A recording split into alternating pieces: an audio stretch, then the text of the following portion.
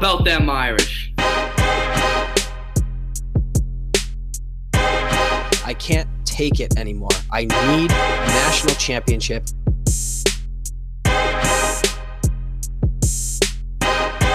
This is the Four Horsemen Podcast.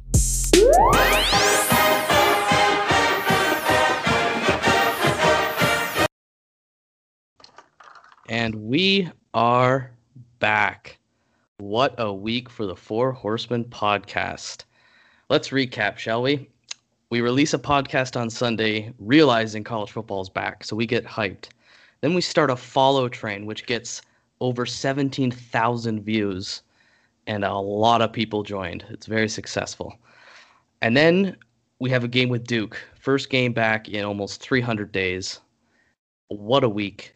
I know a lot of listeners here are going to be new listeners. We're going to have a lot of old listeners.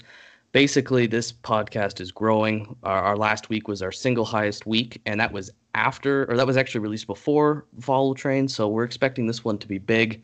Welcome. I'm Dylan. I'm joined by Steve. P-Wagon's not with us this week, but he'll be in and out as the season goes along. And I'm going to let you take it over, Steve. What did you think about the game, 27-3 Irish? Well, we won. That's all that matters on the score sheet, and obviously it helps to have style points in college football. But I'd say the game was actually a relatively convincing win. It just wasn't stylistically as dominant as we would have hoped. And if you look at the score sheet or the box score, it's not going to show that we pretty much completely shut them down and should have put this game away.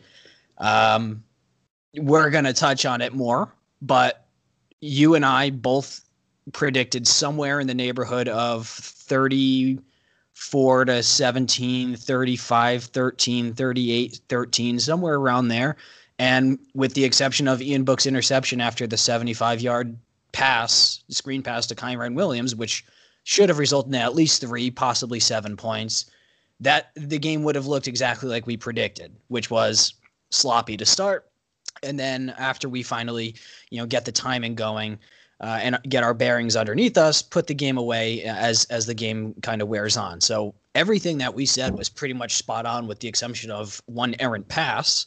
So it kind of went as expected. So it was frustrating throughout the game. I'm sure everyone felt some sort of frustration. We're obviously going to hone in on that, both from an eyeball standpoint and then statistically, especially, that's your area of expertise here, Dylan, and we're going to have some help along the way with some new followers. But yeah, I mean, that's the initial thoughts that I had off at the top of my head. How about yourself? Well, it's funny how we always predict the game to start off slow and end high, which is exactly what happened. Yet it still felt way too close. Mm-hmm. If you go back to our last week, like you had said, we had predicted a sloppy first half. And without that Book interception, our score would have been straight up pretty much on the dot. I remember during the game, and we see this all the time, ND fans freak out at the first drive, feeling like, okay, let's get this going. And it wasn't coming. At any point, we just were not getting that offense going. So that was a little worrying. But I never felt like we were going to lose this game, even when it was tight. Going into some key moments there, I thought the Irish were kind of comfortably ahead. I know their win probability wasn't super confident throughout the game, but I felt good about it. It frustrating though. It was a very frustrating game, and I think that's kind of how you felt too. And I know P-Wagon was, aside from being blackout drunk, breaking tables and stuff. So, welcome to our podcast. The biggest moment I think for me was Kyle Hamilton getting hurt. That was the only moment of despair, I think, and I'll let you talk about that too. That is literally the definition of despair. I tweeted out something that was a little bit extreme in the moment, possibly something to do with self-harm, but I'm okay. I'm fine. Hopefully Kyle is. I mean, the update after the game immediately, it basically said that this was an ankle sprain, looked worse than it was. That could be anywhere from a stinger where he might miss a week, anywhere to 2-3 weeks. Who knows? He's undergoing further evaluation last I read. Obviously, every single Notre Dame fan wishes for, the health and wellness of Kyle. He is a absolutely wonderful young man. Can't say enough good things about him. Really freak situation. Kind of stinks that it happened. We obviously have the depth to cover it, but that's not my concern. Kyle is just, he is what will ultimately put us over the top in this season. He's just so damn good. So to see him go down, thankfully, things as of now, knock on wood, feel like it's not going to be as serious as what it originally looked like, which it did not look good at all. So here's a fun fact for listeners. If you look at our logo, our Four Horsemen profile picture on Twitter, you'll see that the horsemen have stuff on them, which is supposed to represent us. So one has a Canadian flag, which is me. One just says P-Wagon because there's no other way to describe them. And then Steve's actually says "Kill Me" written on it because of how much despair he's permanently in. So just go take a look and you'll see what we're talking about. If I could summarize this game as quick and as succinctly as possible, it was we ran the ball a lot, over 20 times, a lot on first down. We struggled to establish any kind of run game. We struggled to get the ball moving in the air. The defense was fantastic. Our red zone defense stood tall. We did not give up much. I think it was one touchdown on a quarterback run, but for the most part, we were pretty good there. Secondary looked good. Defensive line looked good. Special teams looked good for most of the game. Game was tight. Notre Dame took the lead, kind of held on to it, and that was about it. I think that's probably the best way to describe the game. The Irish are ranked 7th in the AP as per earlier today. As of this time, it's Sunday. And one thing I want to talk about that should scare us all is Ian Book.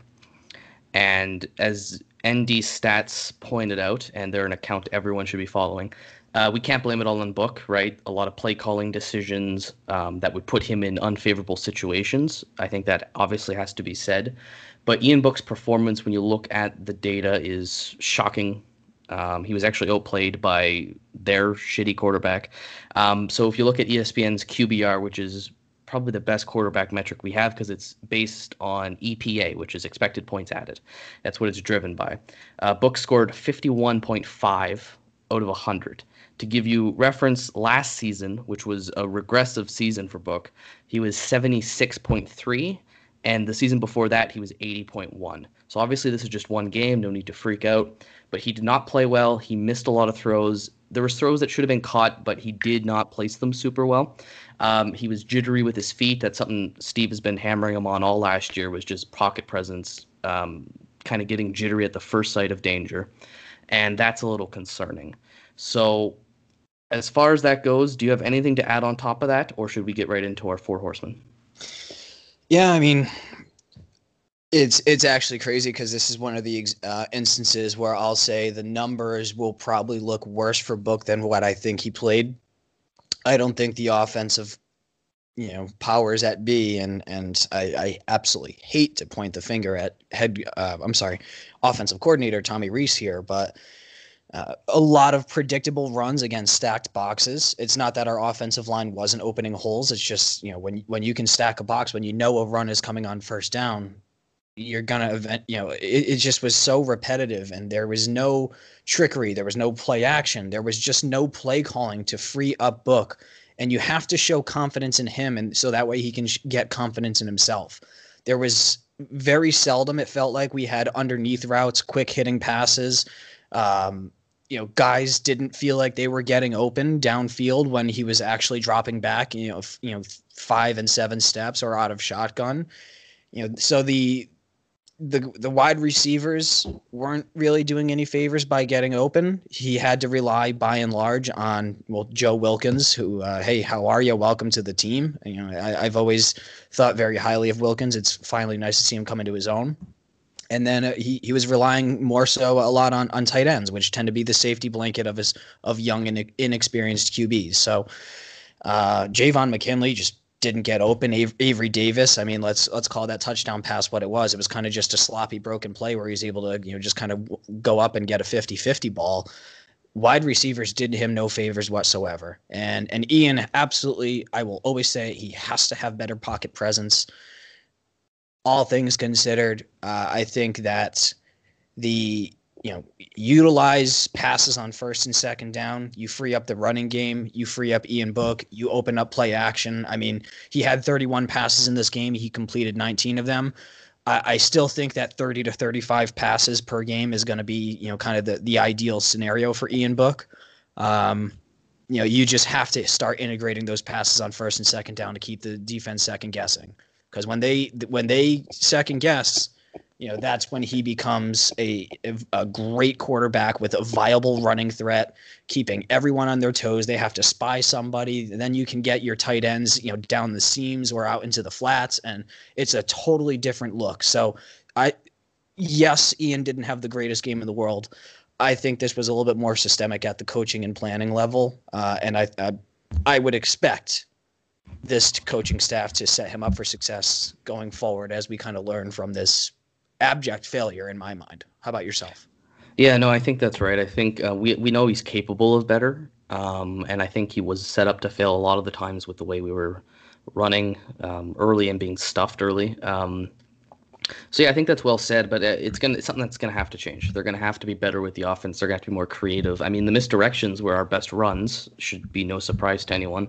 Those kind of plays, the bubble screen for Kyren Williams was absolutely awesome. That was a type of creative stuff you need to see. But it's a little concerning because we had said if we get Iowa State Book, this is a legitimate chance to win the title. If we don't, if we get a lot of 2019 Book, we'll be a good team. We don't need him to be great to win. We have a good football team, but a little less confident there. So if we move into our four horsemen of the game, for new listeners, that's basically the four players of the game. Steve, I'll let you go first, and let's kick us off for the 2020 season.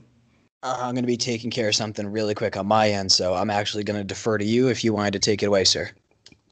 Fair enough. With number 4, I've got Kyren Williams.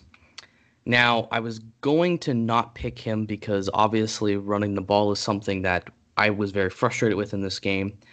But if you actually look at this box score, he was our leading receiver. And something that a guy named Connor McQuiston on Twitter, he's actually a Michigan grad, but he put some analytics together after the game. And he found that Kyren Williams was leading Notre Dame in total EPA. And most of that's probably receiver driven. So Kyren Williams for me gets it. He had 19 touches for 112 yards, which was 5.9 per carry and 2 TDs. But where he really surprised and where he really gets the horseman for me is actually in the receiving game. 2 receptions at 93 yards. And as I said, he led the team in EPA. So congrats to Kyren. I think he played as well as a running back could, given the circumstances and given just the way the game had gone. Third horseman for me, our boy Kyle Hamilton. I mean, there was a great tweet from, I think it was Pete Sampson at the start of the game saying, Duke decides to throw it to Kyle Hamilton on 4th downs. In other news, Notre Dame is taking over on downs. Kyle Hamilton was awesome. 7 tackles, a pass deflection, a quarterback hurry. He was all over the place. As a safety, he was up high. He was in coverage. He was down low to make tackles in the box. I thought he was fantastic. And he's obviously going to be a top draft pick. I haven't seen, I think, an athlete this good at Notre Dame since Jalen Smith, and I legitimately mean that. He could be a Hall of Fame safety in the NFL. That he's got that kind of talent. Number 2 is your boy, and I hope everybody in the future, when this guy is just, pass rusher of the year, you guys all give Steve Campy credit for this. He called it. Isaiah Foskey has been his boy now for a very long time. What a game. He came on as the backup and had 2 tackles, a sack, a tackle for loss, a pass deflection, and 2 quarterback hurries. And a lot of those plays were in clutch moments, right? On 3rd down, on 4th down, he was all over the place. He looks like an absolute beast out there. And for me, my first horseman of the game is Jeremiah Owusu-Koramoah, or the Joker, as you call him. 9 tackles, a sack, 2 tackles for loss. He was all over the place. We knew what kind of athletic freak he was, and I think we got to see it today. Yeah, pretty much all spot on. And Isaiah Foskey, sorry, I pronounced that like an imbecile, but Isaiah Foskey and Nana Osofa-Mensah, who was a 4-star out of Texas. Those are my 2 children. They're my baby boys. I love them with all my heart. Both of them are true sophomores, and right now Nana is dealing with a slight nagging injury, but he'll be back midway through the year, and they are absolutely our future at the edge. And I think starting either next year or in 2 years from now, we're going to be looking at them like we did last year with Aquara and Khalid Kareem. That's how good those guys are. So such exciting stuff for the defensive line of the future. As for the four horsemen, mine look extremely similar to you, and the unfortunate downside is because by and large there weren't great breakout performances along the way. So yeah, Kyren Williams, 112 yards with 2 touchdowns. That first touchdown he scored where he was kind of twisting and turning. I mean, he showed not only strength but also agility and the ability to get skinny. So great job for Kyren, plus the 75-yard kind of pass, screen pass that he took, and didn't end up in points, obviously, as we talked about previously, but we need those big plays throughout the year and to get running backs involved in those big plays. And it's exciting to think what Chris Tyree can do as well with those opportunities. Kyle Hamilton, honestly, oh my God. I mean, 4 tackles on the first drive, including a 4th down pass breakup. Holy crap. People thought Eric Berry was like the next greatest thing to come out of college a couple of years back. And obviously with Berry, he had some underlying health issues that kind of derailed a would-be Hall of Fame career for him. Kyle Hamilton feels like Eric Berry on steroids. I mean, I've never seen a true sophomore with the amount of talent that kid has. He's unbelievable. And not only can he play center field and shut down literally every single pass that goes remotely in his vicinity, but he gets right up in the box and he will stick guys. Like he'll get his hat on a guy and he'll knock him right out. Like he can hit. So he's an all around unbelievable player. And he had a couple QB hurries as well. Didn't quite get the quarterback, but he can put on the pressure. So it's great to have somebody so versatile. Speaking of versatility, the Joker, Jeremiah Owusu-Koramoah, obviously, forced fumble with a sack, and he was just all over the place. He's a big hitter. He's an athletic specimen. So it's really awesome to have that sort of talent on the team, and he's going to be an absolute leader for this defense. And the fourth horseman is more of a unit than it would be any individual player, but it's just our special teams unit. Jonathan Dorr made his 2 kicks that he attempted. He was 2 for 2, long of 48. Jay Bramblett was pretty damn good at punting on the day. He had one that kind of got away from him that wasn't great, and then he also obviously had that that scramble on a fake punt that kind of got the game going.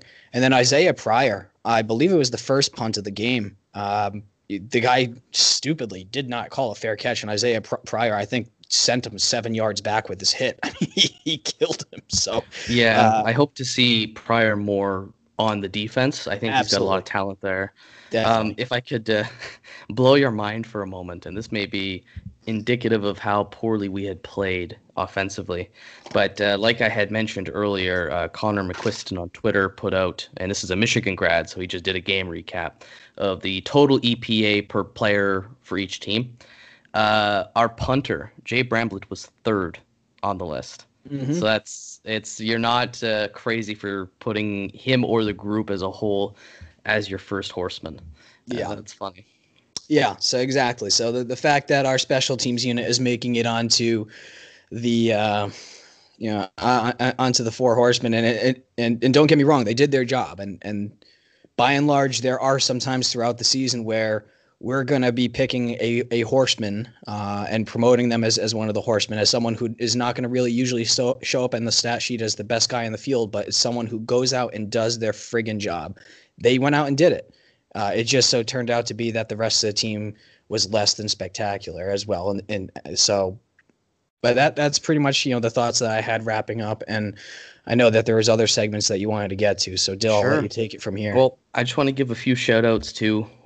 Because we didn't play totally poor. Tommy Tremble was a mixed bag. Obviously, he was a little bit responsible for the interception. He had dropped a pass early, but on the most part, he was pretty good. I thought he played well.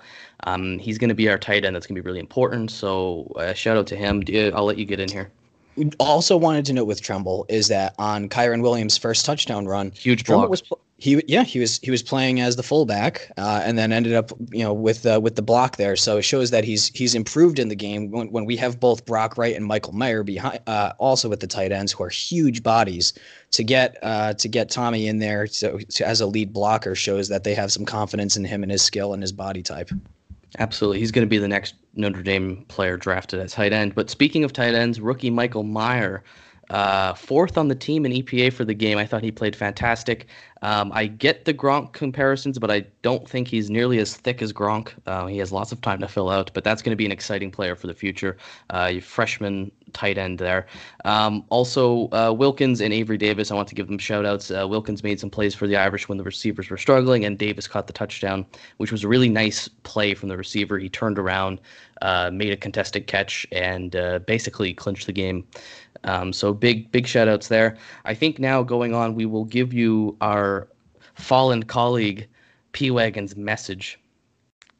He wanted us to speak for him because he couldn't be here today. So do you want to read it out or shall I? Yeah, I'll take it. So so from P Wagon, who is unfortunately incapacitated this week. He has a message. Let me just pull it up here. Perfect. So the following is from P Wagon. Hello. I hope this message finds Irish Nation well after our first win as a member of a conference. I am extremely hungover.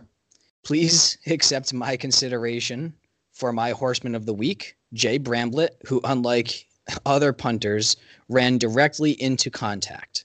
He is the best punter in the country. No further questions. Additionally, I enjoyed Dungy as an announcer, and I'm looking forward to Saturday.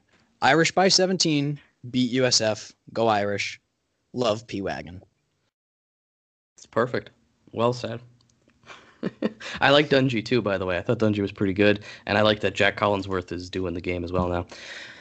So now's usually the time where we get into a nice little niche of ours. Juice in my nuts.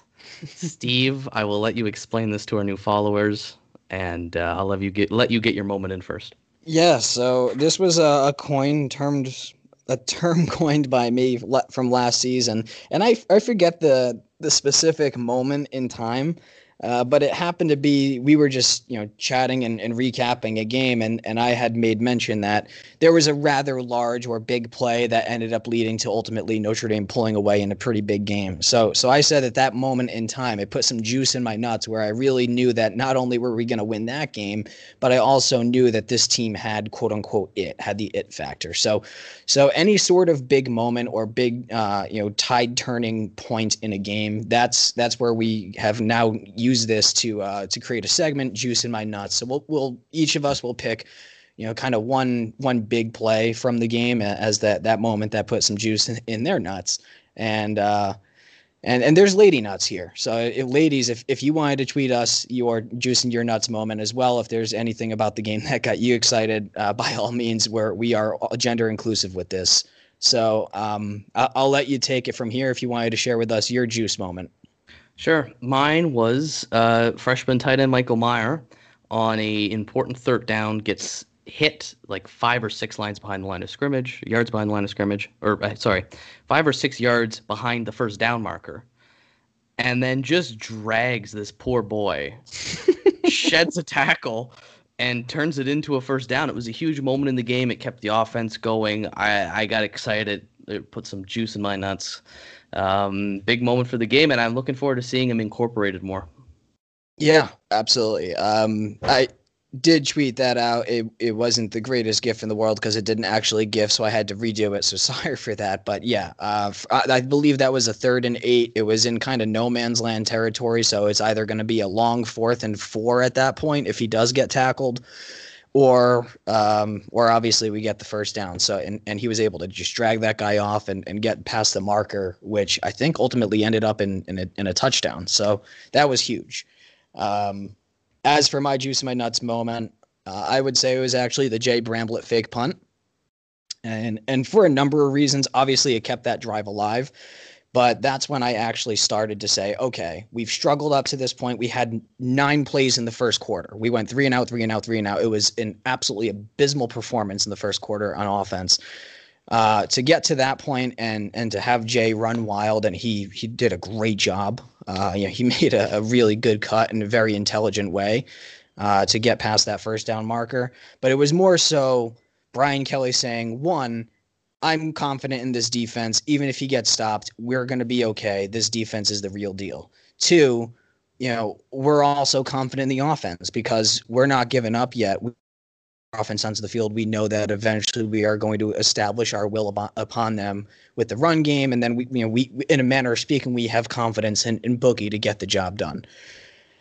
I have plenty of qualms with the offense and the play calling and all things considered, but for them in that time to make that call and just say, hey, let's trick them, let's get this first down, and worst case scenario, we're still going to be okay. That's what got me juiced up, and knowing that the boys came with not to really lay an egg, but they went out there to win. And that was, I think, obviously one of the turning points.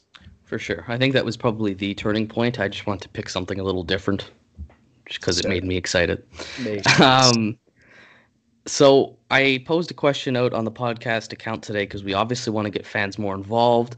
I asked you guys, tell us one thing that concerned you and one thing that gave you confidence from the Duke game. And I do apologize. We are recording very soon after posting that, so not everyone's going to get a chance to be featured.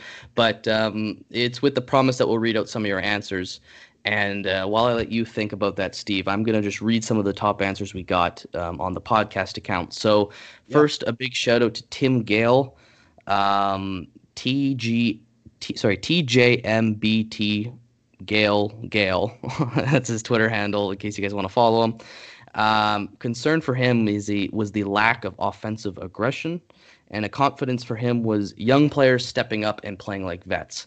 And I quite agree with this. I think we were very conservative offensively. And like he said, I was quite excited with players like Michael Meyer and Isaiah Foskey getting into the game. So that's a great one there, Tim. Giuliano Romeo, a longtime fan of us, and we were looking forward to having him on the show sometime.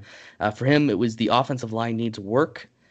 And the positive is defense looked great. So offensive line, I think for a lot of people felt like that. There is a tweet out there from one of the best video guys on Notre Dame Twitter who thinks that the offensive line wasn't as bad as we thought, and he's going to be posting out a thread in the upcoming days. I believe it's Greg Flamong. Yeah. So look out for that, guys, because that'll be interesting to read. But for the most part, it did feel like that. So no strong disagreements from me. Defense looked great, 100%. I thought the defense was phenomenal. Moving on, we've got PVM33 on Twitter said confidence, defense, and concern in Book. I completely agree with that as well. Although with Book, as we mentioned, there's a lot more nuance to it. I think there's stuff that goes beyond just him. But yeah, confidence on the defense. And another one, and the last one we'll shout out, Mongoose on Twitter at ThePainTrain88, which might be my favorite Twitter handle of all time. For him, concern, Book and the O-line looked the same, and confidence for him, the young guys that played were good. So we see a lot of common themes in these answers. For me, a lot of the same stuff too. It was we were running the ball too much. I thought, to me, we should be running the ball on second and third in the goal line, and that's about it. And this team is just dead set on running it too much. And the positive for me was the defense as well. I thought we played so well throughout. I thought Clark Lee is just a phenomenal defensive coordinator.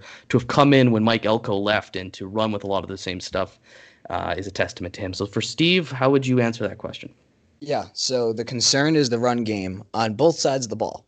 So we didn't exactly do the greatest job in the world of shutting down the run on defense. Now, we didn't give up any big plays. So by and large, we usually kept their gains between about 3 to 7 yards with a couple of outliers. But against a team like Duke, they have, as compared to our talent, an inferior offensive line against our defensive line. So, we talked last week about how our defensive line was going to be an area of concern, but we were still confident in the front seven. And that basically played itself out in real time. Jeremiah Owusu-Koramoah, Maris Luafu, I'm sorry if I'm pronouncing that wrong, who got his first career start. And then Drew White. So the linebackers did play well overall, and the defensive line wasn't terrible by any means. They were still by and large good, but I would like to see us completely shutting down their run game on first and second down. Because if we can shut down the run against anybody, and especially when we have Travis Etienne coming into town with Clemson, it's going to be absolutely pivotal and important to force the ball into the air because our defense was so good. Brings us to our second point, which is our confidence, our secondary. Holy crap. The secondary is just astonishing. Nick McLeod, the senior transfer from NC State, he played very well, almost had an interception on a contested ball. Tyreek Bracy, he can cover, man. He's really good. Obviously, we know Kyle Hamilton is literally the second coming of Jesus. And then Sean Crawford is phenomenal. He had a huge hit on a guy, I think, to force a fourth down in the red zone. So, it looks like he's transitioning to the safety position well. So all things considered, and Isaiah Pryor, who is probably going to get at more playing time in this upcoming week with Kyle kind of being on the fence right now with his injury. So the secondary definitely does instill confidence, and as we know, the way to win football games is through the air, by and large. Unless you're in the middle of a rainstorm, we're not. But if we can shut down the pass and force them into an inefficient run game, that's going to be something huge going forward, and especially as obviously Trevor Lawrence comes into town in November. So it all kind of comes full circle to all of the themes that we've been talking about. Everything we talked about this week kind of played itself out in on the micro level this week. So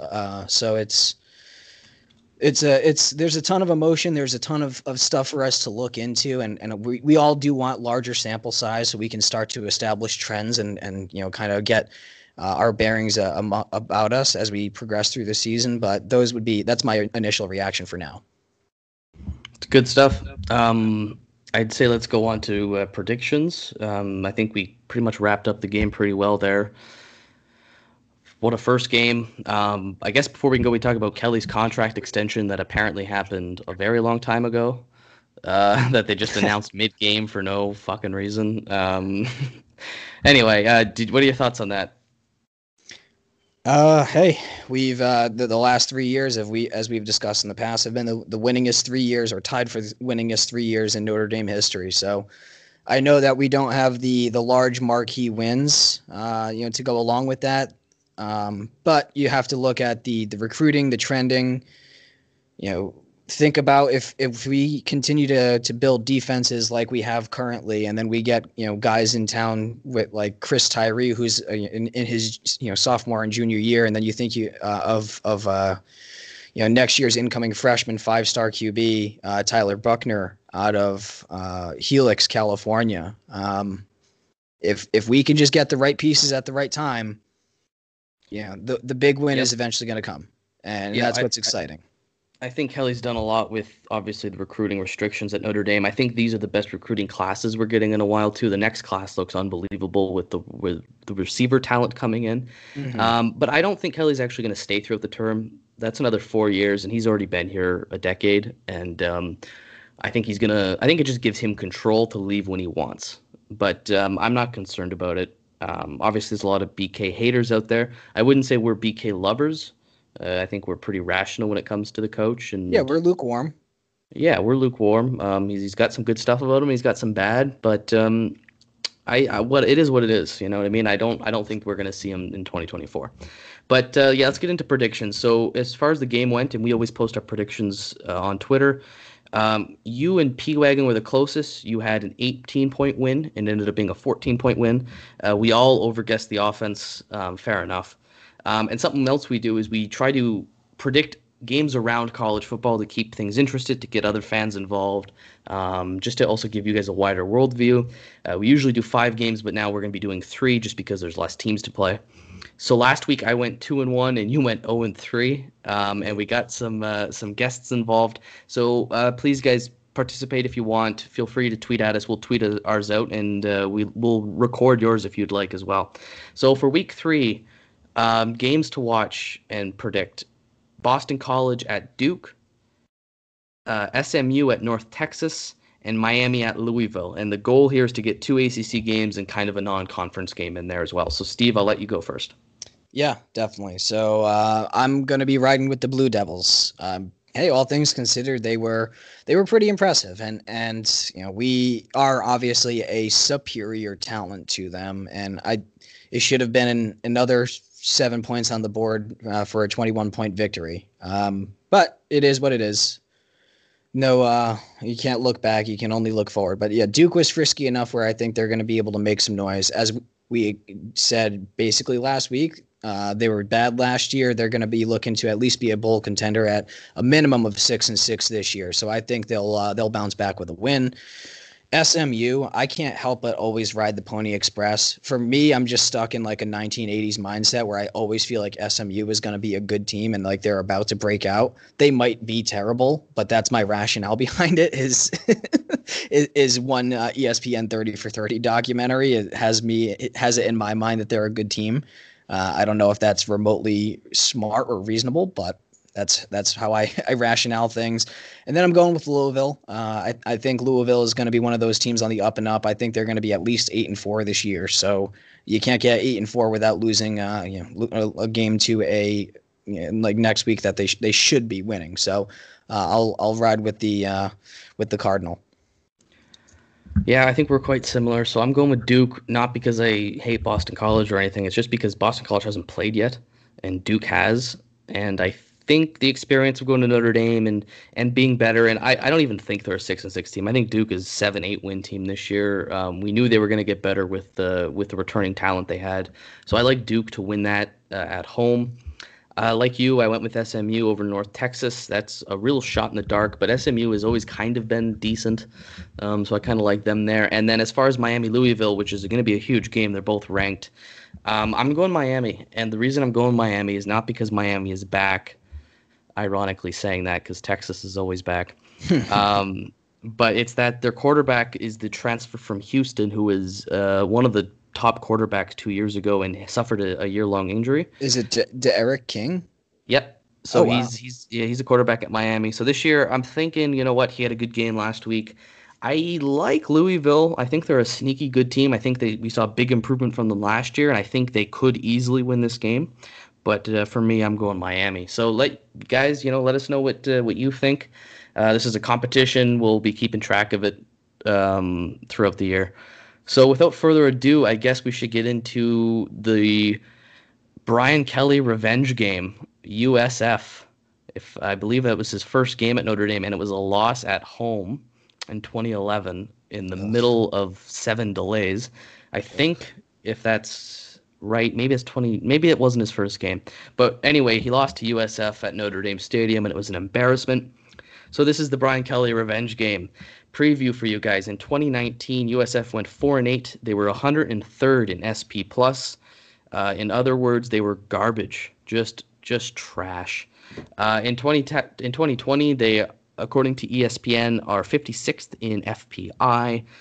They are 83rd by S&P+, the efficiency metric for preseason, and that includes 109th offense and 48th defense.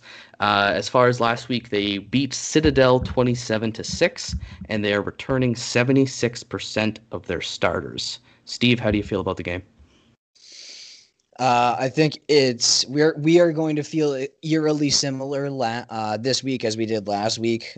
Potentially again a slow start, but eventually just being way too talented and way too superior in terms of size, speed, and scheme to lose to them or even keep it close after 3 quarters. So I'd say we're probably looking at about a 10-3 game after the first, and then maybe midway through the second, we just kind of start to blow the doors off of them and just put them away, wholeheartedly.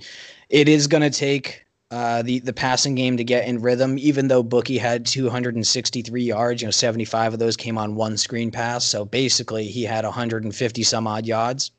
Oh my God, that was the most Boston moment of all time. Yards, kid.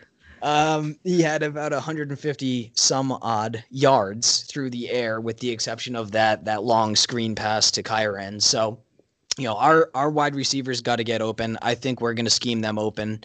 I think all things considered, we're probably looking at a 41-10 victory for the Irish. Oh, bold. I thought this, like you, I thought this was going to be similar to the Duke game where it's pretty close early. Everyone's unhappy. I think just because SP Plus is looking at them as the 48th ranked defense preseason, I think that could be a problem, just given how the offense played last week. And I'm going to lower my score projection than I would have. So for me, I'm going 34-10 for the Irish. Still a 3-touchdown game. I don't know the spread yet. I don't think it's been released, so we don't know if that's covering or not. And the reason that's important, well, for gambling reasons, for all of us degenerates, but also for just good kind of teams win, great teams cover.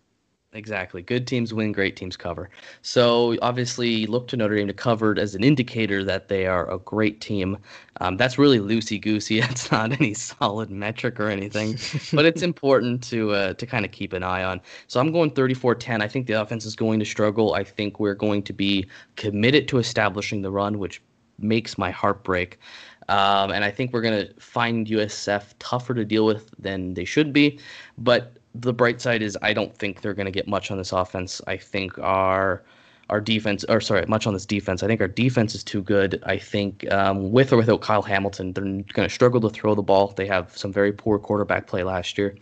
Running the ball, maybe some success, but not a lot. I'd be surprised if they got more than, let's say, 17 points. So I'm predicting 34-10. P-Wagon predicted, a 17-point game? So, yeah, we're all kind of in the ballpark. What kind of score do you want to see the Irish win by? I want to guess. So I don't think that we're giving up more than 20. I'm so confident in this defense. It's insane. They're just incredible. And Clark Lee is, boy, he's something special, man. And hopefully we have him for a couple more seasons before he eventually, he's going to be a head coach eventually. He's just too absolutely gifted and talented not to be. So while we have him, let's just cherish every second we have with him. I would just like to see, 5 touchdowns. We have to have at least 35 points on the scoreboard. That's an indicator that, Bookie is balling out. He's playing how he should against inferior opponents. I want to see him stay strong in the pocket, make his reads, make his throws. We need to get separation from the wide receivers. And if we're putting up 5 touchdowns, that means that everything is just clicking, and Coach Reese is worth his salt. So that's I think we are going to win is obviously the prediction. And if we don't, I'll jump off a bridge, stick to the brand. But I think whether or not we pass the 35-point threshold is whether or not this would be deemed as a successful game or not. Yeah, I would love to see this in the 40s. I'd love to see Notre Dame start scoring 40 every week just to be on that elite level of offense, because we're going to need to get there eventually. Mm-hmm. This is a borderline bowl team. They're worse than Duke. I would love to see a blowout. I want to see our backups in for the fourth quarter, basically. I just don't know, with the way we've played and with the way this current offensive scheme is looking, I don't know if we're going to hit that. I hope we do. I'm wrong completely, but it should be a comfortable win. So let us know, listeners at home, what you think is going to happen. Do any of you think we're going to lose the game? That would be interesting. That would be horrifying, but that would be interesting. So do you have any final thoughts before we leave here? Because we're at a pretty good mark for the podcast. No, I mean, we've covered it all. This is a second straight week. We haven't gone too much into recruiting. We threw around a couple names, but that is something I promise we are going to cover more in depth in the future. There's just a few things that have to come to fruition over the next couple weeks. But yeah, we are going to make sure that we're covering that in further detail as the season, kind of goes along here. But we've covered the preview, we've covered the recap, all things in between. We got ourselves a really special team, and it would be a shame to have less than 10 wins this season. So this is this sort of game where we just need to go out, take care of business, and prove to everyone, shut the hell up. We are the team that we there's bite behind the bark, essentially. So Yeah, that's everything I can think off the top of my head. How about yourself? Nothing. I just wanted to give a big thank you to everyone who participated in the follow train. I'm so glad we get to connect with more people and that you guys got to connect with more people. To all our new listeners, welcome. We hope that you are going to stay with us for the season because this is the best podcast around, I think, and I've only listened to this one, so trust me. We are very fast growing, so we're looking forward to hearing from you guys, from interacting. Give us a nice 5-star review on all the platforms, specifically Apple, because Steve's friends, air quotes, gave us very bad reviews as a joke. I swear those aren't real reviews, although we still have a great review score. So come give us 5 stars. We look forward to having you. I think the only other thing to say is go Irish. Make Notre Dame great again, baby. Let's go.